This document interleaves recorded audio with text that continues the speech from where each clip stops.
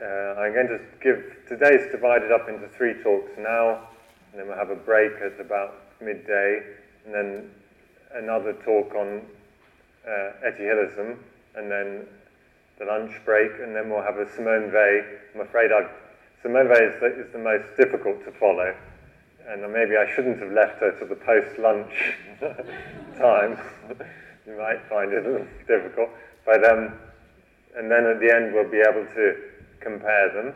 I'm very happy, by the way, to be interrupted at any time, though, if there's any questions or comments. But hopefully at the end of each presentation we'll have a time for questions anyway. So the first presentation is just to give a little background on Edith Stein, who seems to be less well known. She was born in Breslau, which is now in Poland, I think, was in Prussia when she was born in the end of the 19th century, into a big Jewish family, a devout Jewish family. She had 17 uncles and aunts, and apparently it was very difficult for her to remember all their names. So it was one of these. And they were a sort of merchant family, and but Edith's father died when she was quite young. She was one of the younger of the children. She had 8 brothers and sisters, and she had to help her mother with keeping the business going. And the figure of Edith's mother is very strong in her life. She wrote a short book called Life in a Jewish Family, where she speaks a lot about her mother as the great sort of figure which held the family together, this big family, and also very capable. She ran the business. That's their house in Breslau, and saw after their cultural education, she was brought up to play the piano. She was always a great lover of music, and she encouraged the daughters to follow education. And Edith was particularly bright, and so she went to the university in Breslau, and then went on to Tübingen to study philosophy. Her great love was philosophy. When Edith was a teenager, she actually dropped her Jewish faith and practice and became an atheist because she didn't want to have any preconceived ideas of what truth was. She wanted to pursue it without any beliefs, and she wanted to pursue it through philosophy. And in Tübingen she met the philosopher Edmund Husserl, who was the founder of phenomenology, and this became her way. She was part of this whole new movement of philosophy in Germany. I'll come on to that. And this pursuit for truth is very much part of Edith Stein's approach to life. It was what enabled her, in the end, to move out of her family and to pursue truth in the way that her family found unacceptable when she converted to Christianity later on. And it was very difficult. She writes in her life in a Jewish family how difficult it is to leave a loving family like that and to be rejected by them. I'll come on to that. But this search for truth took her to study this philosophy, and then particularly this style of philosophy called phenomenology, and she's one of the top founding figures of this phenomenological school.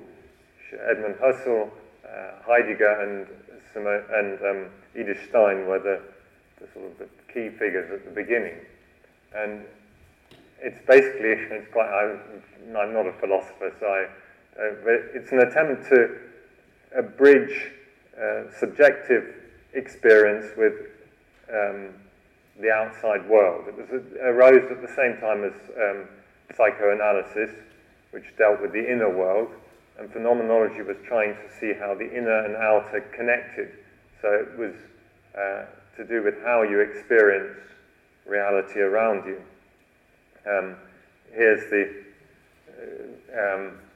cat, is basically phenomenology is interested in how this relates to that. How you perceive things relates to what's actually there. And it's a school of philosophy which takes very seriously objective reality out there. So it reacted against the psychological movement or the idealism in philosophy which says that the inner world is the only reality. They said, no, it's all about how the inner relates to the outer. Yeah.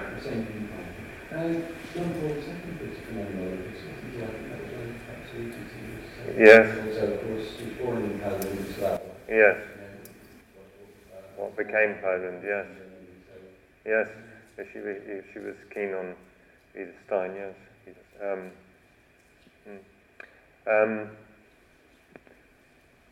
This is another thing which explains phenomena, is trying to separate out your perception of things from what's actually there. So the phenomenologist would learn to bracket their personal reactions in order to see what's there. So anyway, this little boy doesn't like the picture. He's being taught just to analyze his experience, to try and anyway. Excuse me, if there's writing on, could you read it to us? Oh, it just says, sorry, yes, it's true that some of the slides are, it says, instead of "it sucks," you could say "it doesn't speak to me." Anyway. And Edith Stein's doctoral thesis was on a specific aspect of this, which is how we know the experience of others. She wasn't so concerned with the physical awareness of the physical world as Edmund Husserl was in a scientific way, but more how we know other people exist and how we feel their experiences. So she wrote her doctoral thesis on this thing called empathy, which is how we feel what someone else is experiencing. And even in this doctoral thesis, she makes a step into what became one of her most known areas, which is about the nature of women, what the particular gifts of women are. And she felt that empathy was a particular gift of women, that they're able to experience what other people feel. There's not... so anyway, she talks about this later on, much later in her life, when she converted to Christianity. She also felt this was the key to understanding the importance of Christ, that Christ, by living with the mind of Christ, we're able to feel what other people feel, because if we go out of our own ego, really, and we learn to experience much broader. So anyway, this was her contribution to phenomenology. Yeah. How would you like it if the mouse did that to you? So, to learn to feel empathy, that the reality of another person's experience, she felt was,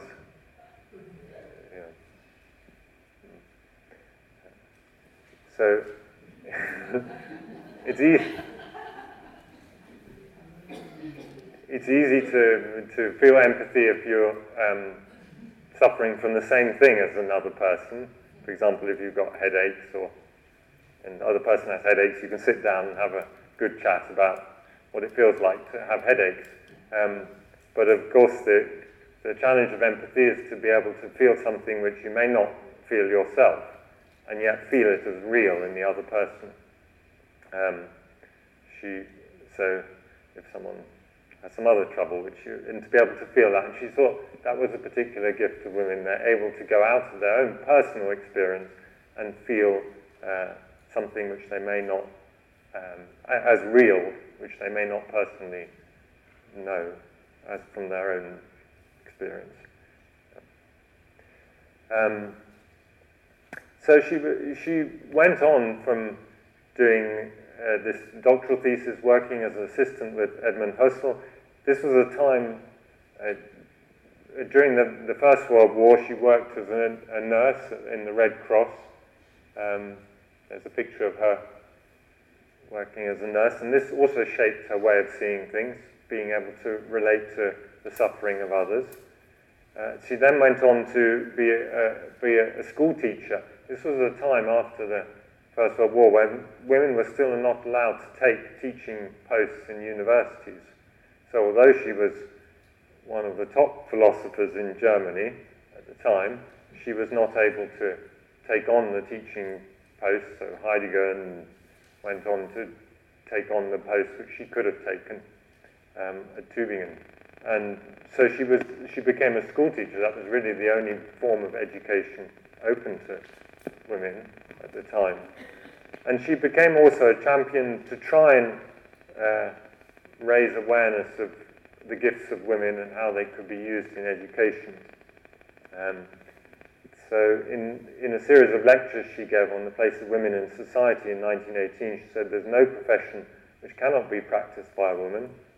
Women are indeed," and this is quite radical at its time, and then this particular characteristic, so she's sometimes feminists like Edith Stein, and sometimes they don't like her, because she did always insist on a particular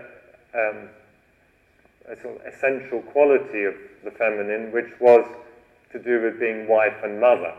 Now the feminists nowadays don't like this, but she always qualified that it need not be literal wife and mother in the family, but that quality could be applied in all walks of life. So she said, women are indeed destined to be a wife and a mother, usually in a physical sense, but always spiritually. In an office, factory, in parliament, in religious or public life, women will continue to be wife and mother, standing by people's side and helping them to develop and grow. This quality of wife is the quality of being able to stand by someone's side and support them. The quality of the mother is to help people to develop and grow. And this to take it outside of the family and apply it in all professions. And she said there was no profession where this couldn't be relevant. So anyway, she's still controversial as to whether one considers her feminist or not. Depends how you understand feminism, but certainly she was pioneering in trying to open up awareness of women in professions at the time. And then she started to go through a sort of religious conversion during this time, where she discovered God, this seeking of truth. It was always orientated by the seeking of truth. But then she started to see that God was this objective reality to which truth corresponded. And she started to feel, although she'd given up her faith and was considered herself an atheist, this longing for truth was itself a form of prayer. It was what was connecting her to God. She says, whoever seeks truth is seeking God, whether they know it or not.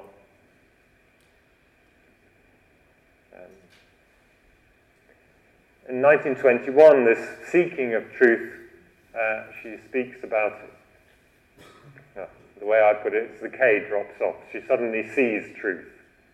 She is no longer seeking.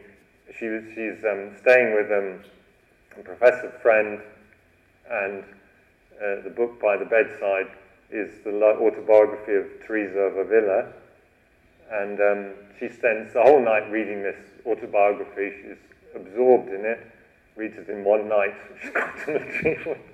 And at the end, she said, well, that is truth. And this was a sort of conversion where she realized that the truth was in religious faith for her.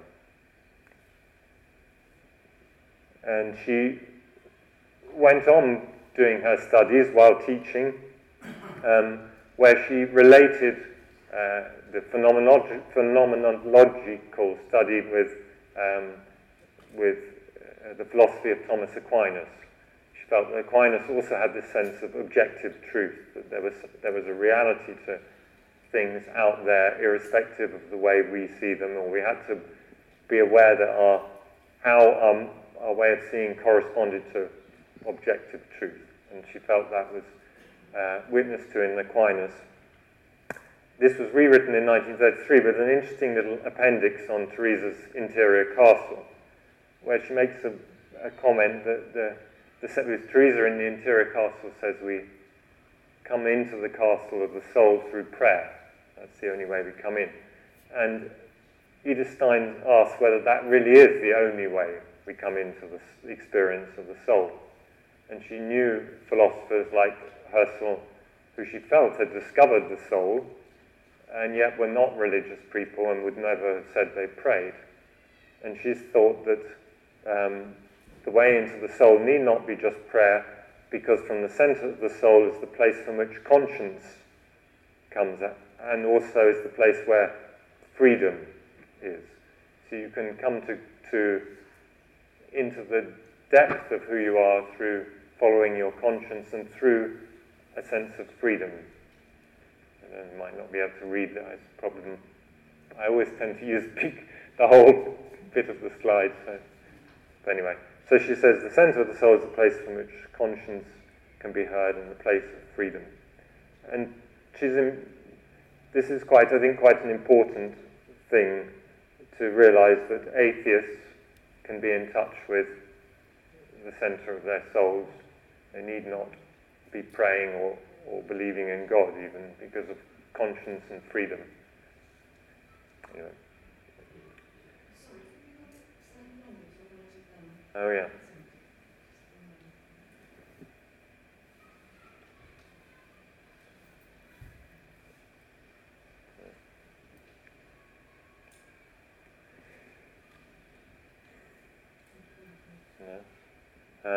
If anyone, sorry, I should have said that.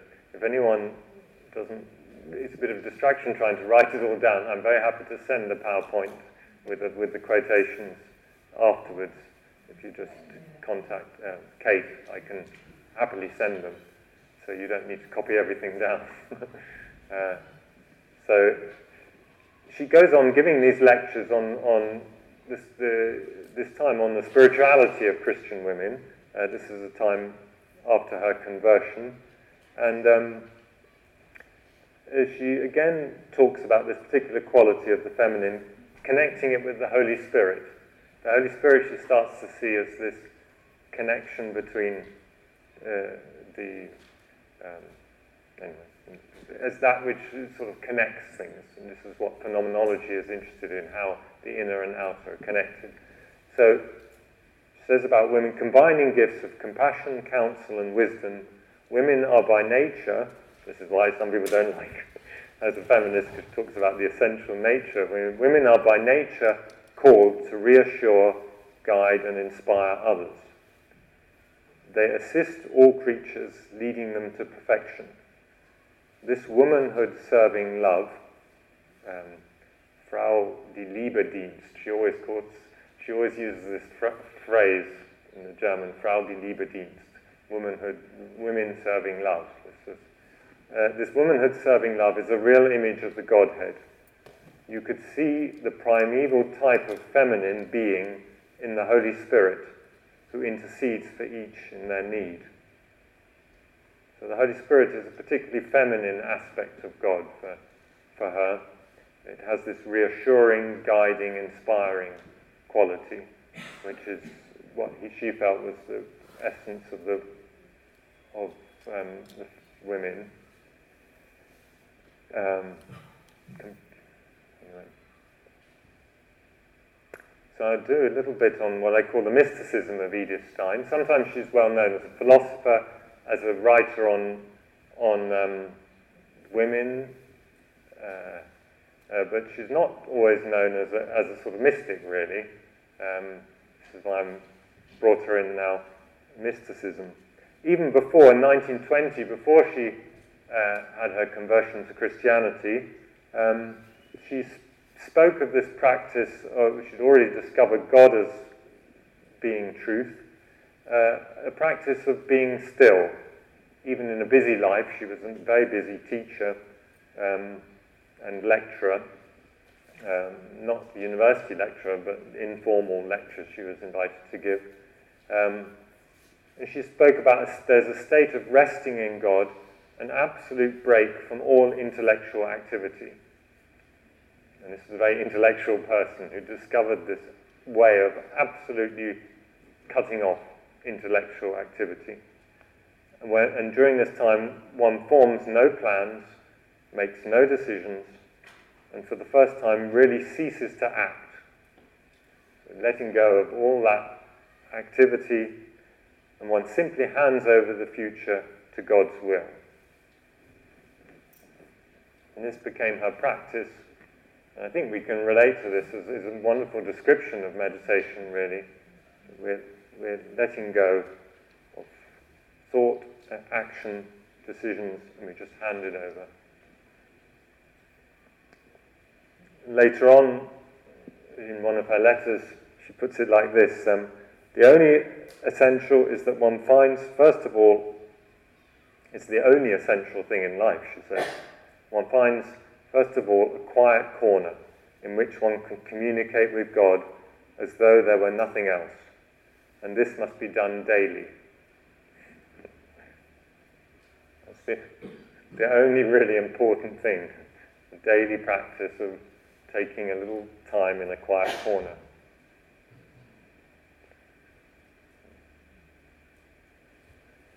She wrote in 1932, while she was a teacher, she wrote this letter on which she called Ways to Interior Silence, which is, she says, becoming empty and still are closely connected. In the soul, by nature, one thing always replaces another. Nature always abhors a vacuum. So in the mind, the thoughts continue to come and go because the soul, she says, or the mind is in constant agitation, often in tumult and uproar. That is why peace is a supernatural gift, what we can and must do is open ourselves to grace, which perfects nature. So by nature, the mind, we might say, is wandering, and we have to open ourselves to this interior silence. And she sees it as a gift, as grace, as something supernatural, beyond our own capacities, which we can only dispose ourselves for. Again, very influenced by Teresa of Avila, who said exactly the same thing. Teresa was one of those mystics who said, well, don't try and do it yourself.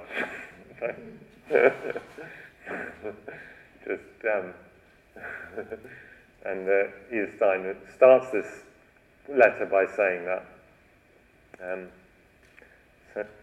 And she was writing as a very busy teacher and lecturer. The duties, and she speaks about waking up in the morning, the duties and cares of the day ahead crowd about us as we wake in the morning, if they have not already dispelled our night's rest.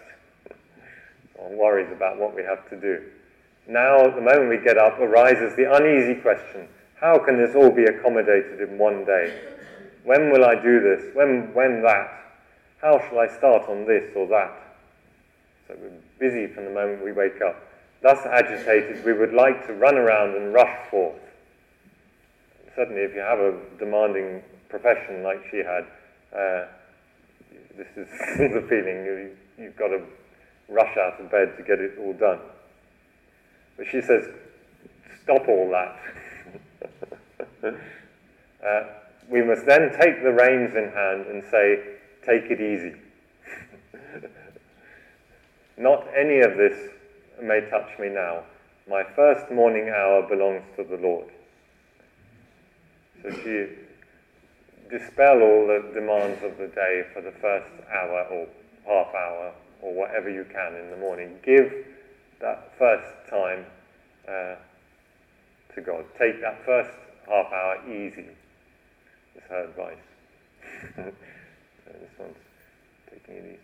So this is it. When before all the demands start, you just take your time of meditation. And she speaks of the busyness of her life and how she had to do this. And then you can respond in a much more, you can do much more actually if you keep that peace of mind. And she says, with God's help, all things become possible.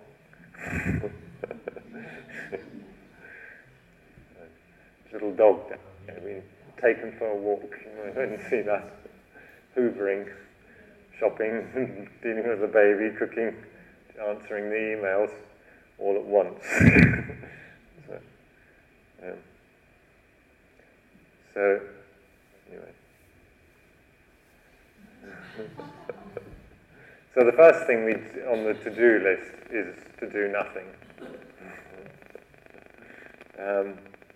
So she says, I will tackle the day's work that God gives me after I have given him myself. First thing is to give ourselves to God and then do everything else. So she says,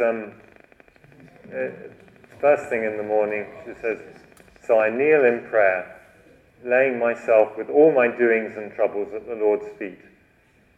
And at the end, I may ask, so the most important thing is just to lay it all down. At the end of the prayer, she says, I may ask, Lord, what do you want of me today? And after quiet dialogue, I will go to that which I see as my next duty. So she just goes to do what she has to do. You'll see this comes up in the others as well. They just do what they have to do. So really, it's not so much asking, Lord, what do you want me to do? You just do what you have to do. But the important thing is to let it go at the beginning. So giving yourself to God at the beginning of the day. It ain't much, but it's all I got. It's all I ever wanted, is the answer. So if you give this time at the beginning of the day, she says, I will then be joyful as I enter my day's work after this morning prayer.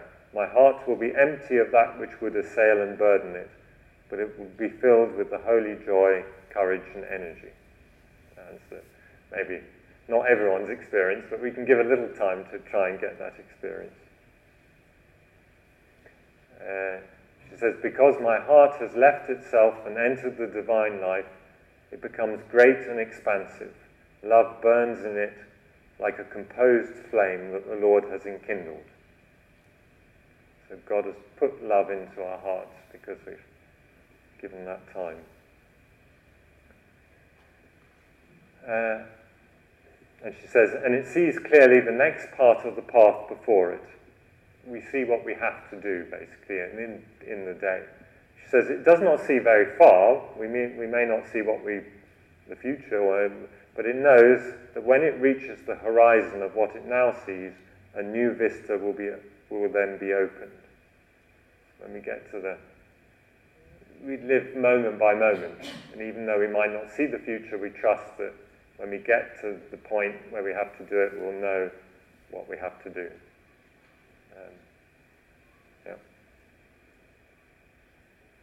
Now, she says that's her experience in the morning prayer, but the real test of it is during the day's activities, the real day's work. That's when all this holy stuff, or pious giving of your heart to God, is tested. So she said, this lady is, when was your last stress test? Well, I went to work yesterday. Going to work is the stress test. All these things will come at you, and all the difficulties of our day. It can take many different forms, whatever. And that's when the real testing happens. When everything comes at once, we might like to be all mindful, but we lose our mindfulness.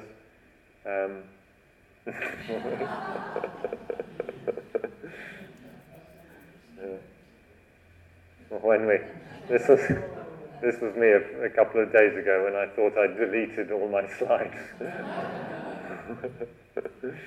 And she says this can happen to her. She's dealing with students, dealing with lecture demands, all these things you can get driven to distraction.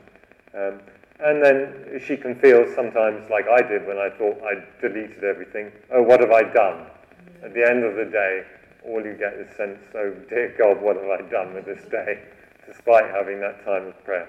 And then she says, even after all that, the thing is to come back to a time of prayer at night or in the evening. When night comes, and retrospect shows that everything was patchwork, and much which one had planned left undone. When so many things rouse shame and regret, then take all as it is, lay it in God's hands, and offer it up to Him. So at the end of the day's mess, offer it all back up to God. In this way, you will be able to rest in God, actually rest, and begin the new day like a new life. I think that's beautiful. Begin each new day like a new life. That's the art. So this is the resting in God. So important at the end of the day to let it all go, not carry the regrets and shames and worries into the night. Let it go, and then it's a new day, it's a new life, start again. The whole process has to start again, of giving the first moment to meditation and then being tested by life.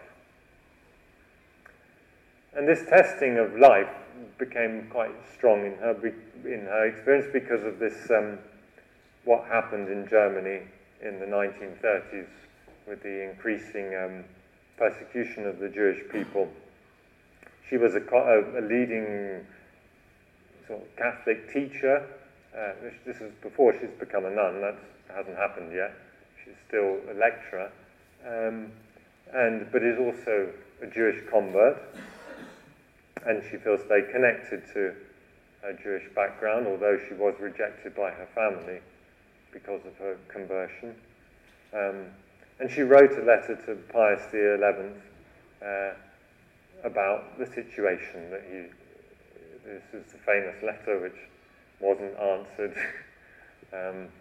Anyway, as a child of the Jewish people, also as a child of the Catholic Church, I dare to speak to the Father of Christianity about that which oppresses millions of Germans. And she felt she was removed from her lecturing. She wasn't allowed to continue lecturing. Finally, she was removed even from teaching in schools because she was Jewish. And this is, in the end, by now she'd wanted to become a nun, particularly Carmelite, but she wasn't advised to do so by the Catholic Church leaders because they saw she was so valuable as a Catholic lecturer. And it was only when the lecturing and the teaching got taken away from her by the National Socialist government that they finally said, oh, well, you can become a nun now, there's nothing else you can do. So she was very happy to finally be allowed to become a nun in Cologne, but she was very aware of what was arising in Europe at that time. And she felt very connected to her Jewish background. This is in one of her letters, I thought it was beautiful. She writes to a Catholic friend, and she says, you don't know what it means to me when I come into the chapel in the morning and seeing the tabernacle and the picture of Mary, say to myself, they were of our blood. This is the actual family connection with Jesus and Mary.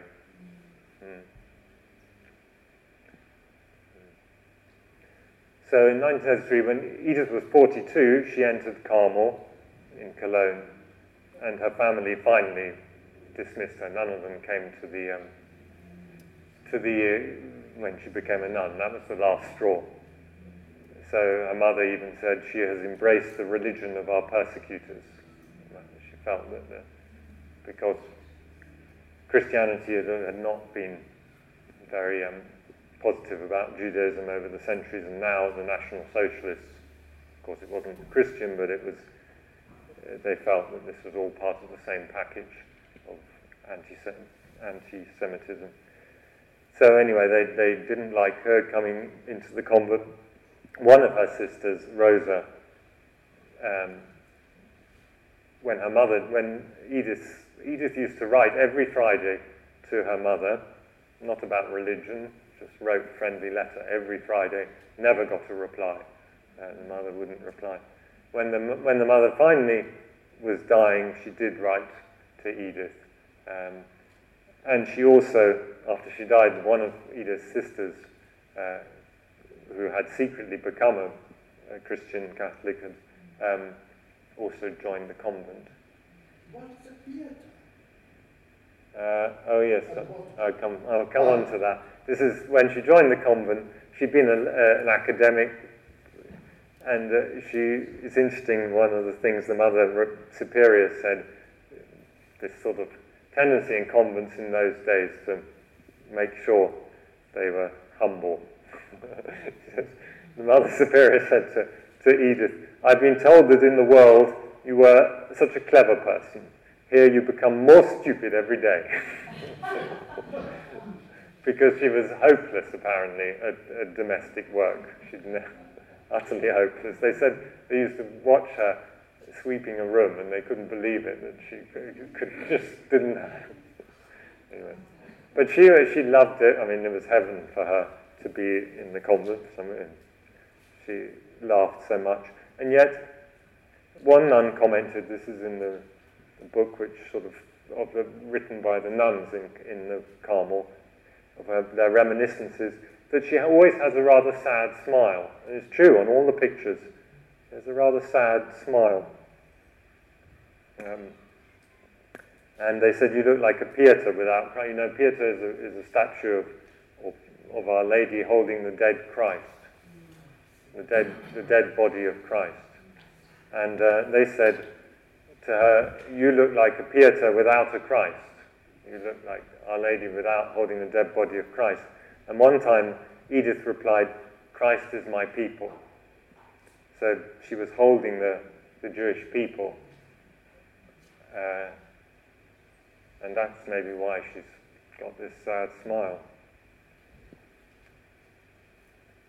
She had to leave the convent in Cologne because it was in Germany, and there were fears, because of her Jewish background, that she would not be safe. So she was moved to the convent in Holland, in Echt. And this is a picture. It was actually bombed in the war, but they rebuilt it. This is the convent in Echt. I went to visit it, where she was. And she wrote this treatise, The Hidden Life is the Prayer of the Church. This is quite an interesting treatise. She talks about this experience of God in stillness and quiet, and connects it with the prayer of the church. She says, the work of salvation takes place in obscurity and stillness. It is prepared and accomplished in silence. So this is where it all starts, not through going to church, not through believing things. It's this experience of silence. And so it will continue hidden until the union of all. So this goes on, this silent salvation in people's hearts. It's got a bit disjointed. And this is what she calls the mystical stream. And this mystical stream flows through all the centuries, and it is not some, what she calls spurious tributary. It's not something little unimportant offshoot of the prayer of the church. It is the deepest life of the church, she says. And when the mystical stream breaks through the traditional forms, it does so because the Spirit blows where it is into the traditional forms. So in the convent, they would do this meditation, but she felt this was sort of the renewal of religious life involved refinding this mystical experience. And it's connected, she felt this was always connected with the church. every sincere prayer, something happens in the church, and it is the church itself which is praying within every true prayer, whether people see themselves as part of the church or not. So she is quite churchy, more churchy than Etty or Simone Weil, but she sees that this prayer of the church is going on in people even if they don't, not part of the church or believing in God at all. It's the same Holy Spirit which makes her home in the church and intercedes also in every individual soul. It's the same thing. Anyway, it's an interesting little piece.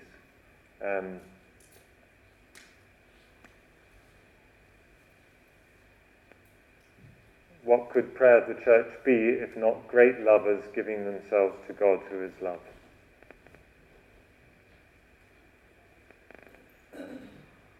So that's the essence of it. She says, what the prayer of the church, what could the prayer of the church be if not great lovers giving themselves to God who is love? This giving of the heart, which is very much the centre of her spirituality, giving your heart. But to be a great lover is to really give your whole self away. This other thing we talk about, the heart, but then she's also known as, she took St. Benedicta of the Cross, is her religious name. And she became the idea of the cross was very central to her. She wrote a book later, The Science of the Cross. Anyway, she says that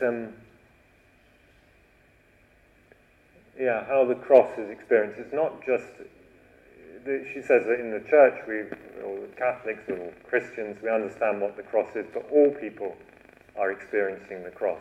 And she particularly became aware of this in the Jewish people at that time, who were suffering crucifixion.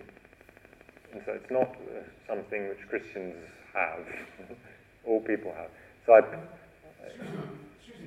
I'm just in this idea of the church is not just the church. Yeah. And her Jewish background. There is the idea of the invisible church. I mean, she ever wrote about the invisible church, which is not the institution, but as it were, all those who are turned to God. I mean, Augustine mentions this, doesn't he? Yeah. Because it seems to me that I don't know very much about Stein, but it's one way of helping the Jewish people and yet claiming her part of a universal church.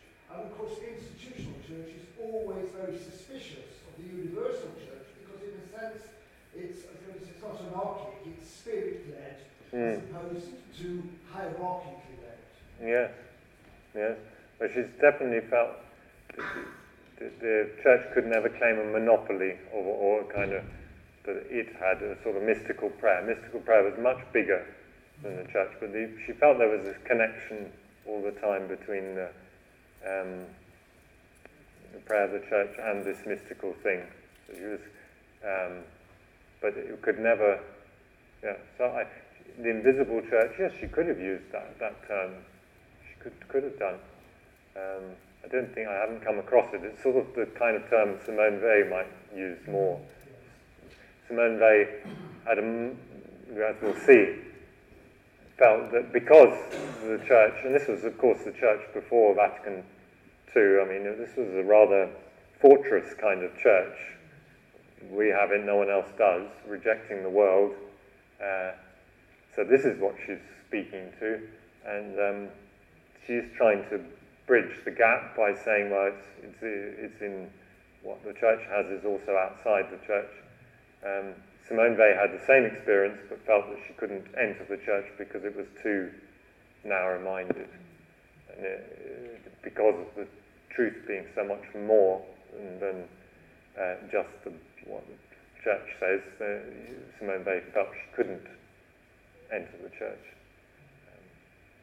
Anyway, it's part of the Edith Stein, goes back to the phenomenology thing, connecting her own experience to the experience of others who may be having quite a different experience. So she was very churchy, but she connected that experience with people who were not churchy at all, and she said, oh, they're experiencing it as well. Yeah. So she says here, she's praying to, there's actually a memorial in Auschwitz for her, I'll come on to that, but when she was in the convent in Aix, she said, I told our Lord that I knew it was his cross that was now being placed upon the Jewish people, that most of them did not understand this, but those who did would have to take it up willingly in the name of all. I could do that. I was certain that I had been heard, but what this carrying of the cross was to consist in, that I did not yet know. I think I'll leave that out. That's just another little treatise she wrote. I put it in probably in the wrong place. It's an interesting little thing where she says that the Gospels, the sacraments, all the externals of the church are important, privileged places of encounter with God, she says. But what is still more important is to be touched by God inwardly, without word or image. This touch is intimate, a personal, experiential knowledge of God. This is more important than all the others. And this is a Catholic saint saying that. But then she's concerned to connect them. We can shape the words and images according to the original. We can then relate to the scriptures and to the sacraments according to our own experience of God, which is the real McCoy. And then we start to recognize our God, the God we experience, in his portraits, in his pictures. So the Gospels, the sacraments, they're pictures of God. But we start to recognize our God in his pictures. She says it's a bit like meetings. If you have a picture of someone and you have to meet them, if you know someone and you have to meet them at the train station, it's easy to meet them. You see someone you know, you just run, oh, there he is. If you're given a picture and you don't actually know them, it's quite hard to really recognize them from just a picture. He says it's the same with God. If you're just using the scriptures and the sacraments and the sort of expressions of God, without this inner experience, you don't really recognize God. But if you recognize God, and then the moment if I know someone, and I'm given a picture of them, I say, oh, well, that's so-and-so. You immediately see the person in the picture. And she says it's the same with the way we relate to the forms of the church. Once we have the inner experience, we can recognize the value of them. But without the inner experience, they don't really work. Or they're limited in how they can affect it. This science of the cross is an interesting thing. She makes a distinction between carrying the cross and being crucified. Something Simone Weil really makes in affliction, the difference between suffering and affliction. Carrying the cross is suffering, and it's something we do, and it can be sort of heroic in a way, but being crucified, you can't do that. It has to happen to you. You can't crucify yourself. You can carry the cross, but this is passive, and this is affliction, and we need other people to put us on the cross.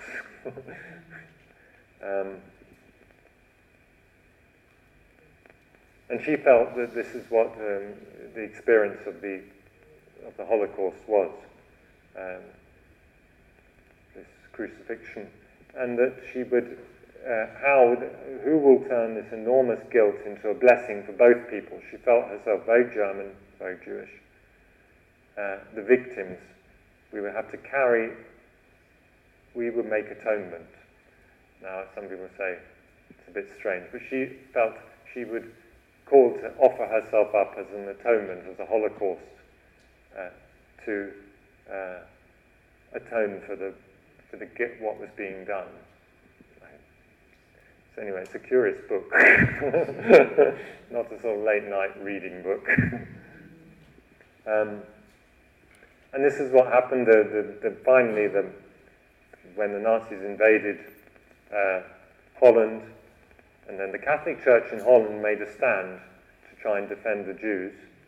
They had to wear their yellow stars and everything, and they were being gradually persecuted. The Catholic Church made a stand, and the Nazis turned on the church in Holland, and particularly turned on any Jewish Christians.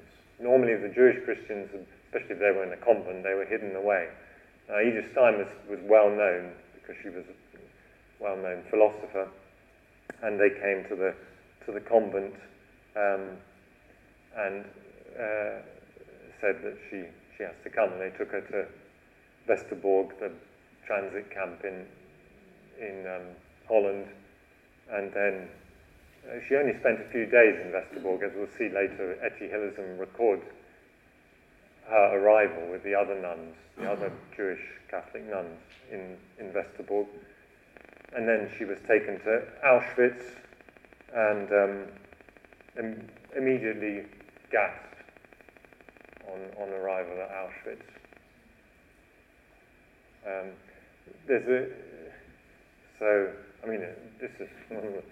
it's so sad, because one of the great philosophers and a saint. But anyway, when they came to get her at the convent, she felt that this was what she was called to. And her sister, Rosa, had also joined the convent by this time, and her sister was taken as well. And the sister was scared. They kind of knew. The sister was scared, and she said, "Come, we're going for our people." That's the last words people heard from Edith Stein. "Come, we are going for our people." So I always find that so sad.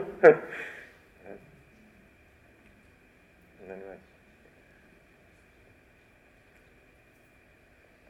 And it's that's why she's sort of important in Jewish-Christian dialogue, because she really connected the two again. It was,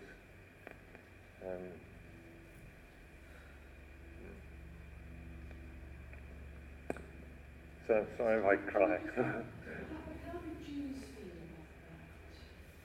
Because she was almost interpreting Judaism in a particular way, wasn't she, through the sacrifice of Christ? Yes. So how did Jews feel at the same that Yeah. dialogue about Well, I wouldn't even, I don't know I'm not whether that actually is used. I think it's more from the Catholic side. She gave a way of owning the Jewish thing, or our Jewish identity. As Christians, we come from this Jewish background, and it's been sort of dismissed. And she created a way of owning it, which, of course, in the Second Vatican Council, this is all prior to all that, when in Nostra Aetate was the sort of owning of the Jewish. So now, actually, in the Church, the Christian-Jewish dialogue is not interfaith. It's not considered interfaith. It's the same faith. But that's Edith Stein's sort of influence. But how you describe, how you understand that. I mean, the problem was the way the Church treated the Jewish people through history, which was so appalling, and in many ways kind of as a preamble to the persecutions later on, which were the Nazi persecutions. But so that's in many ways the problem. How you understand. So whether Christianity has any kind of right to give any sort of opinions on what the suffering means of the Jewish people. She felt that the suffering of the Jewish people was the crucifixion. And that's why she felt in the end, and which is now, in many ways, it is the official teaching of the Church, the Jews don't need to be converted, because the covenant with the Jewish people is never changed. So there's no need to convert Jews. There's no need to convert anyone really, but they don't. They officially say that with the Jews because, and they've gone through the Christian experience, even if they haven't. I mean, they've gone through the experience of Christ in their history, even if they don't know Christ they've actually lived Christ. Stefan, I'm just going to make a comment. You were saying about the last, words of when she was arrested. I read somewhere else, which stuck in my mind. Said it in Latin. Halo across our only hope, space. You read that? Okay, so halo across our only hope. Yeah. Hope of unity. Yes. Yeah. Yes. Yes, she feels that the cross is again, it all links back. I mean, it's all connected to this empathy thing, this being able to feel the suffering of another. And the cross is a universal suffering. Everybody carries the cross in one form or another. So it's instead of seeing it as a sort of a Christian experience, it's a way of entering into the suffering of everybody.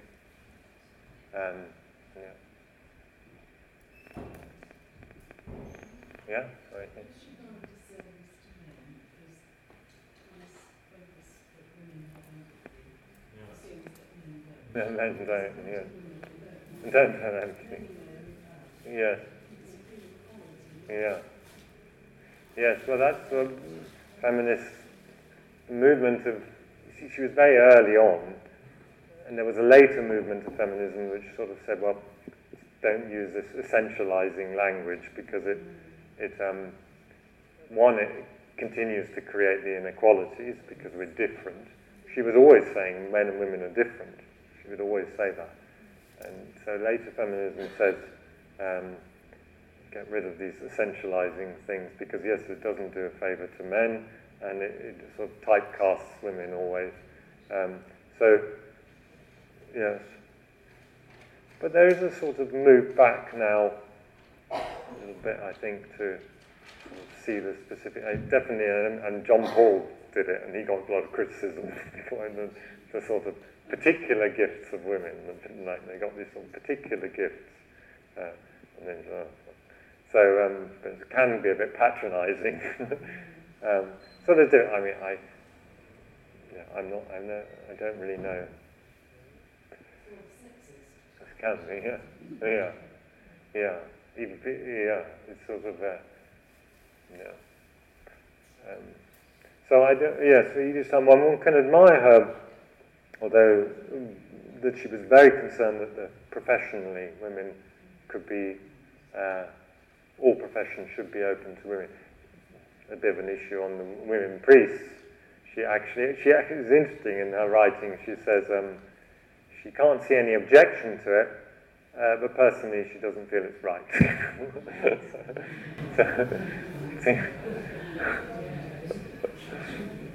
I'm just wondering, actually, given the time that she was writing, as a woman and as a Jew, as a woman in essentially a male-led organisation, and as a Jew in a culture which is predominantly Christian, that I wonder whether that might be, in a sense, a reclaiming of something which was despised. And so it makes sense in her period.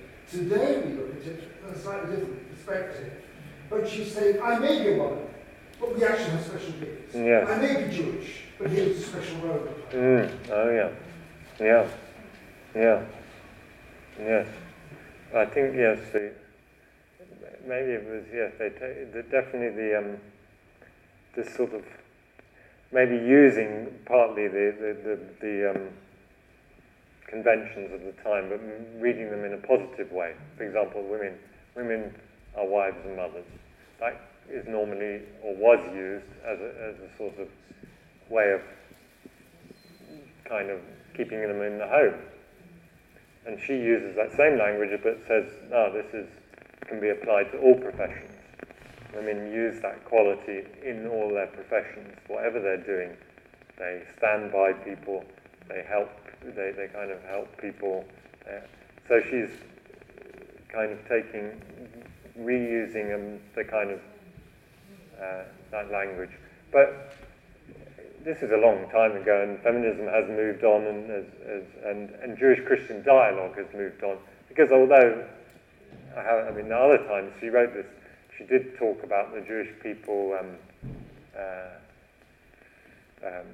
was it, in one of her last letters, something which the Jews quote as very unacceptable.